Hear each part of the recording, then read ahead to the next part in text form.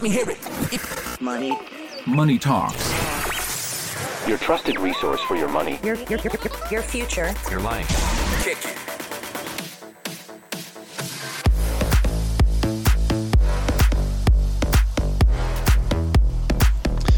We're back. You're listening to Money Talks, your trusted resource for your money, your future, your life. I'm Troy Harmon. I'm here with Justin Wagner, Peter Lynch, and Kelly Lynn Scalise. Hello.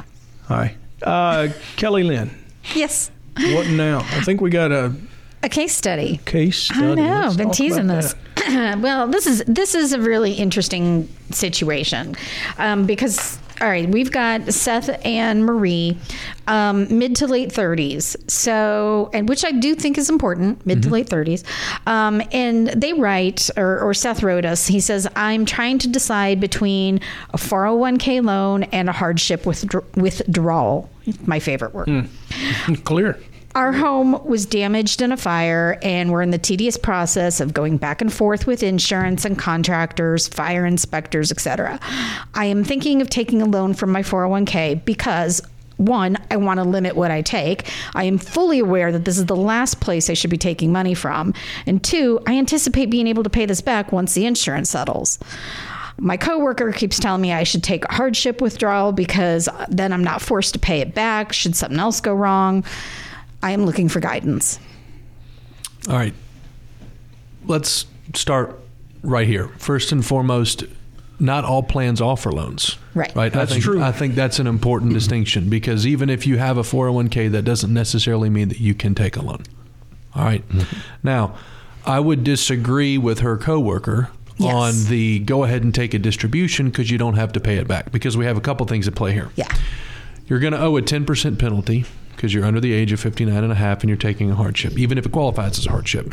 Plus, the money that you pull out is taxed as income. So even if you're in the 20% bracket, you're paying 30% in taxes right off the top before you get your money. And if you're on And the verge state tax. of the next That's bracket, right, of the next bracket. you could push that throws yourself- you up into the next one. Yeah. Could potentially. So, again, and in this situation, and when we have all these education meetings with our plans, the one thing we talk about is having emergency budgets. You know, you have an emergency bucket for things like this, right? That way you don't have to tap the 401k if something happens. Now, Right. in this situation, if you feel that you're going to be with the company longer than the term of the loan, because most of these loans you can make a 1-year term, 3-year term, up to 5-year term in some instances. If you think you're going to be with the company that long, I could make the argument that the loan makes the most sense because you're going to take the loan out. Generally, it's going to be prime plus 1 or 2, right? So because you're borrowing from yourself, Right. you're paying yourself the interest back, which is a good thing. Yes. But you want to make sure that you pay the money back before you are either terminated or leave, because if you don't, you then have to pay all the money back in the first place. Or guess what? It's deemed a distribution. Yeah. So you're sitting in the same And boat. it's lump sum. That's exactly right. Yeah. So how do you know when you're going to be terminated? And that's the thing. Am I losing something? That's, you know, and again, this is the caveat that I tried to explain to everyone before they consider taking a loan or a hardship. Right. Right. And a lot of, and you know, if you're a business owner or a trustee on a plan, you know, on this call, oftentimes, you know, trustees and plan sponsors want to have a loan provision to help their employees. Yeah. Right. Which I understand It is a completely. backstop. Right, it is. But at the end of the day, we have to make sure we're protecting people from themselves, because if you don't have a committee in place that reviews the loans, you're oftentimes going to have people that take loans for things that they don't need loans for. Right. And that's the thing that we see. So we're really working with companies on, all right, if an employee wants to take a loan, there needs to be a process of reviewing what that loan looks like. Oh, there is. Yes. I did not know that. It's not something you have to do. Right. But that's just an additional layer of protection, not just for the employer, but for the employee. To educate them. That's exactly right. Yeah. Yeah. So there's that's actually great to know that there's Yeah. a process in place, but it's not throughout, and No. some of them just give you the loan. And That's move on. exactly. And, you know, it depends on how employee centric and how involved the employer wants to be within the 401k. I mean, look, at the end of the day, I know a 401k is not always the number one topic on a business owner or a company's mind, but it's our job, because it's a huge benefit, to make sure that the trustees, the principals, and the employees understand how big that benefit is. It may not be top of mind for the employer, but it is the most common way that everyone, that's exactly right, on average, saves money. And, I think the other thing when you're looking at this is even if your plan does offer a loan, and this is based on plan design, you can't take a loan against all of the money types. And when I say money types, the plan may only say, well, you can take a loan against your contributions, but not our match. And there's a maximum percentage and a maximum dollar amount. Vesting, I would imagine, comes into play. Correct. Vesting comes into play. 50,000 is generally the max that you could take, right, against it. But the minimum is 1,000 most of the time. And the number of loans can be limited as well, right? That's the other thing. Hopefully just one. You have some companies that will offer more than one outstanding loan. You have up to 2 or 3. And we generally advise against that. And some plans will actually allow you to refinance your loan. Wow. That's interesting. That sounds super dangerous. It's convoluted. Yeah. And we talked about now in a rising rate environment, nobody's refinancing their loans. I can promise you that. Yeah.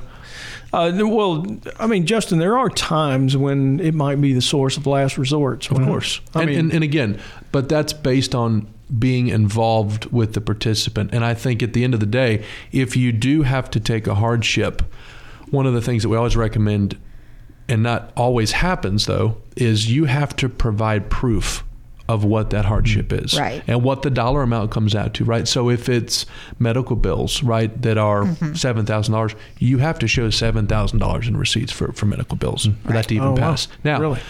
Depending on how this is based on, you're saying if it is a hardship, correct, based on you're showing the government. That's because guess what? The government may not come knocking on the door, right? But at the end of the day, ultimately, it's not up to the company to do that. It's up to the employee. So if you take a distribution, you get audited in a year or two, and you don't have proof of that, it's trouble. Yeah, I mean, they're just going to treat it like a distribution, but you could have penalties on top of that too, and interest on the fact that you didn't pay your proper tax in the year it was due. And again, so much of this is not only based on plan design, but I always come back to employee education and making sure that we're educating on budgeting and we're educating on having that emergency savings bucket to help pay for things so that you don't have to tap a 401k. I see for most things I would agree, but like this one, I'm like, house fire. That was probably that's a big emergency. And I see this, why he's looking at it, but it is one of those But the other thing is do you do that? You can pay that money back before the end of the loan. So if you get a check from the insurance company, like, all right, I want to go ahead and pay that off. You can go ahead and do that. It could be a great stopgap in between. In theory, he's thinking right, but it's still not I would advisable. definitely do the loan over the hardship distribution in this sense, for sure. Cool. Yeah, I think that's probably really sound advice.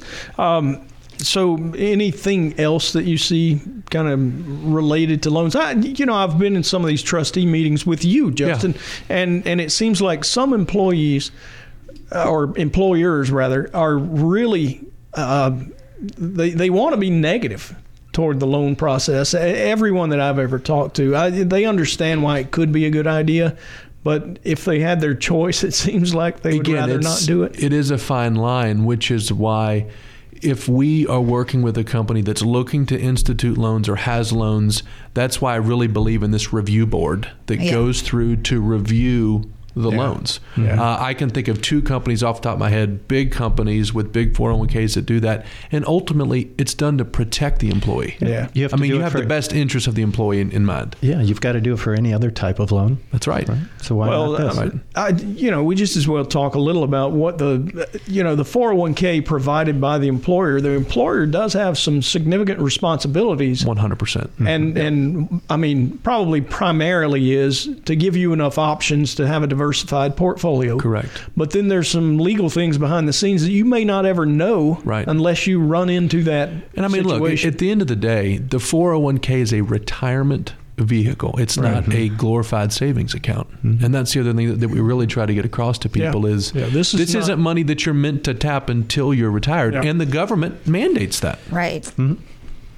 Yeah, this is not your buy now, pay later kind of situation. No, right? That's exactly right. You go to the grocery store and try that. I want this to be out of sight, out of mind. You sock away money. You make sure it's invested properly. And you wake up in your 60s when you have $500,000, whatever the number is, and you're glad you never touched it. And to that point, no doubt. Your missed opportunity potentially. The growth of that, 100%. which long term is huge. No one talks about that. No, right? But it's big. That's the biggest one. When I'm talking to young people before they even get started investing, the very first thing I tell them is do it now. Yep. Because you won't miss it. Time is so much on your side, and and the effect of compounding is just so powerful. It's unbelievable. If you see the math, it's.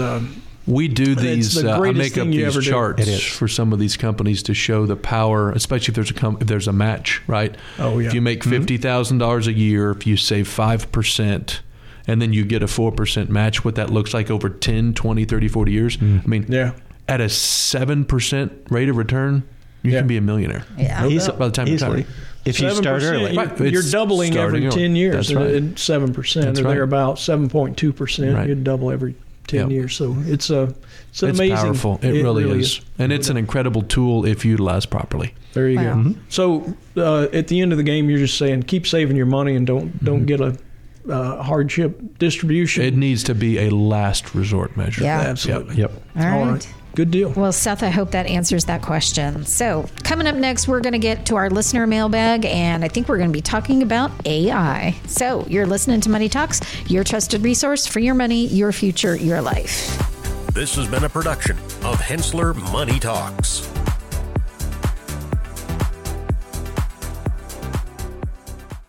All material presented is from sources believed to be reliable and current, but accuracy cannot be guaranteed. The contents are intended for general information purposes only. Information provided should not be the sole basis in making any decision and is not intended to replace the advice of qualified professionals, such as tax consultants, insurance advisor, or attorney. Although this material is designed to provide accurate and authoritative information with respect to the subject matter, it may not apply in all situations. This is not to be construed as an offer to buy or sell any financial instruments. It is not our intention to state, indicate, or imply in any manner that current or past results are indicative of future profitability or expectations. Portfolio holdings discussed are subject to change. There is no guarantee that in the future these securities will be held in the Henssler accounts. As with all investments, there are associated inherent risks. Please obtain and review all financial material carefully before investing. Henssler is not licensed to offer or sell insurance products. This overview is not to be construed as an offer to purchase any insurance products.